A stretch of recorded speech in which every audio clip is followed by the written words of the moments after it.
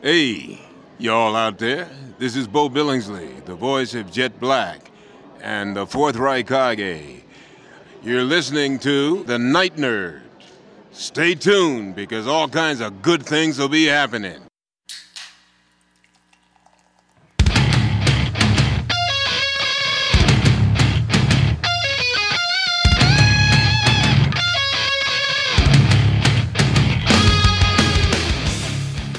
Welcome to the Night Nerd Podcast. I'm your host, Lance. It's Thursday, so we're going to talk a little bit of history. All week, we've been buying and selling and trading and selling and trading and buying and everything. And it's been interesting, kind of realize like how poor I am when we're looking at the most expensive comics and things like that. But I'm trying to figure out what to talk about today. I didn't really want to look at the history of finance or the history of commerce because while it does have some interesting parts, as a whole, it gets real luxury real quick, and it's just not what we're about. So I was trying to think, I was like, what is a big purchase in history? Well, I'm from Texas, and growing up, we learned all about the Louisiana Purchase, or at least I thought I knew all about it until I started looking at it for today's show. So let's dive into it, because the Louisiana Purchase, we're just scratching the surface of it, and there's so much that went on. I actually sent a message to our buddy Sebastian over at Our Fake History, telling him he needed to look into this so that he can do a proper show on it and break it all down. So going back to the late 1700s, okay, we got to look at that, what the Louisiana as a whole was and what this purchase would mean. But Louisiana was just kind of worthless. Not worthless, but it passed hands a lot. It would go from Spain to France to Spain to France, back and forth and everything. And the French, they had this big vision of settling the Western Hemisphere. We talked about before on the show how Britain come over here, Spain had come over here, so France was going to make their run at it, and Louisiana was part of that. Now, the only problem was, at this time, Spain had it. They had only had it for a few years, but when Napoleon came in, that's when he was like, okay, we're gonna take this over, we're gonna do this. And he got the territory from Spain. But he quickly saw, he's like, man, it's not worth it. Like, everything that's going on here, I need to do something with this. And America, we just wanted New Orleans because that was one of the main, to this day, it's still one of the largest ports out there. And that's what they were using to bring in, everything from flour and tobacco to lard, cheese, slaves, everything. And there was a kind of a gentleman's agreement that America had of, okay, you can come in here. It's what they call a right of deposit. And that started actually with Spain back in 1795. And we were able to use it to store goods, import, export, do whatever. Well, 1798, Spain said, all right, we're done with that. No more of that. I guess they didn't realize it. Like, we just beat the biggest powerhouse in the world at that time. So we were kind of cocky about it and decided, all right, that's not going to happen. So this time we start shopping around for allies.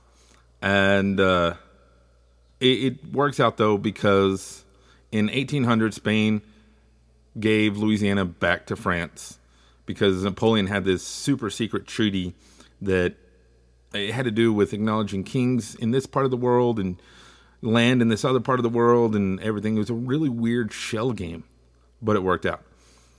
And even, pretty much as soon as he got it, though, he sold it because the treaty became public and did everything November 30th of 1803. Well, the formal cession to the United States was December 20th of that year. So like I said, that's how quickly things turned around. But when it all went down, it's really interesting. So like I said, America just cared about New Orleans. We wanted the port. That's all we needed. And Tom Jefferson sent people over to France to negotiate the purchase of the port. Like, hey, we want this port. What do you want for it? Let's figure it out. And before we even get into that, so Jefferson was a very strict constitutionalist. Like, he believed whatever the Constitution said the president can and cannot do, that is what they need to do. Like, there was no gray areas with him. And he struggled a lot with this because this treaty, this dealing with the treaty, he felt might not be right. And it actually was a pretty hot button topic. It didn't get to the point of impeachment or anything, but it definitely, I mean, at one point, there was even talks of a northern secession because of everything going on with it. You know, so many crazy things. But James Madison, who was in his cabinet, and James Madison, for those who don't know, like his nickname, and this really isn't a great nickname, but he was the father of the Constitution because he was one of the people that nitpicked it and made everything the way it is. He said, hey, Tommy, I don't know, I'm guessing he called him Tommy. Look, this is, no matter how you cut it, you can do this. It gives you the right to negotiate treaties, and that's what this is. So after a bunch of hubgrub, they approved it. But before that, like I said, we sent John Adams over to France to talk about buying New Orleans. And he got over there, and Napoleon had kind of given up on his conquest of the Western Hemisphere at this point, and he was getting his ducks in a row. And when he got over, so Adams went in there, and he was told, all right, man, you can spend, I think it's like $10 million to buy New Orleans. And that's how it's going to go down. And he was like, okay, all right, we can do this. So he goes over there, they're whining, they're dining, they're doing everything, you know, that the way it happens. And all of a sudden, France is like, hey, you want all of Louisiana? We'll call it for $15 million. So almost without, actually, yes, they didn't really ask permission of Thomas Jefferson. They were like, yes, sign us up. That's a good deal. Let's do it. One of those easier to, ask forgiveness than permission. So it all goes through, and then that's where the kind of hubbub of is it right or not came in. We go, approve it all, sign, sealed, delivered, by Louisiana. And now, at this point, though, Spain is like, hold on. France, you can't sell that. We had a deal in this super secret treaty that, you know, you didn't get that land until you acknowledged this other guy as king. Remember that secret treaty pact we talked about? Yeah. Well, and then America, being America, they go to Spain and they're like, all right, Spain, first off, we came to you first and said, we want to buy New Orleans. And you said you have to talk to France about it. It's their land now.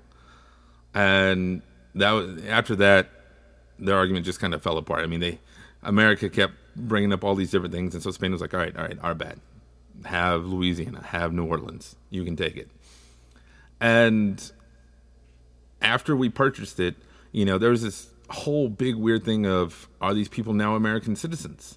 Because you had Spaniards, you had French, you had free slaves, all these people, and we needed them to pay taxes to pay for this land we just bought. So this whole big rite of passage thing and these new laws implemented, and it's kind of crazy. Like I said, you can deep dive into the New Orleans and Louisiana Purchase, and there's a big, and rightfully so, contention about a lot of that he sold wasn't even France's. It was Native American land, but Napoleon basically sold dibs to America. You know, so not only do you have the French laying claim to it, you have the Spanish laying claim to it, and the Native Americans had claim to it. But Napoleon was like, hey, you know what? I'm not going to attack these Native Americans. America, you get first dibs on that.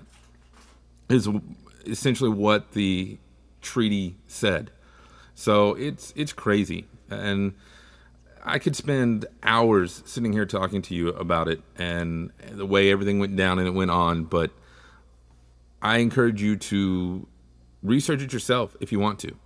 Like you said, here in Texas, we were part of Texas was part of that purchase, so we did learn about it, but I never realized that on official paper, let me rephrase that, France only had it for a couple of months before they sold it. And then, Spain trying to get it back and everything else that happened. We learned about it as, oh, hey, Thomas Jefferson doubled the size of America with this purchase, Manifest Destiny, Westward Wagons Ho, stuff like that. Then, as with most history, it's always seen through rose-colored glasses. You got to look at stuff. And there's so much here, to the point where me personally, I'm going to research some more about it just because I want to see what's going on and what happened. So I think it's going to be cool. Let me know what you know about the Louisiana Purchase. Like, are you a Wagons Ho person? Or if you know a lot about it, please let me know, because we'll have you on the show and we'll talk about it. You can drop us a comment here on SoundCloud in the comments down there below us, or find us on social media. Sorry, I paused there. So, secret, I'm being watched while I'm recording right now, and it freaks me out. It's hard to do when I can't go when people watch. But anyway, so find us on social media: Facebook, Instagram, Twitter, YouTube, TikTok. Just look for The Night Nerd. We're out there and everywhere. Or you can email me, nightnerd@thenightnerd.com. But otherwise, that's going to do it for us today. Again, my name is Lance. I want to thank my silent guest, Wiggy, for being in the studio watching me record. Wiggy, say hi. Hi. Yeah, we're going to learn about Louisiana, and we'll see you next time. A bright future in sales, yeah.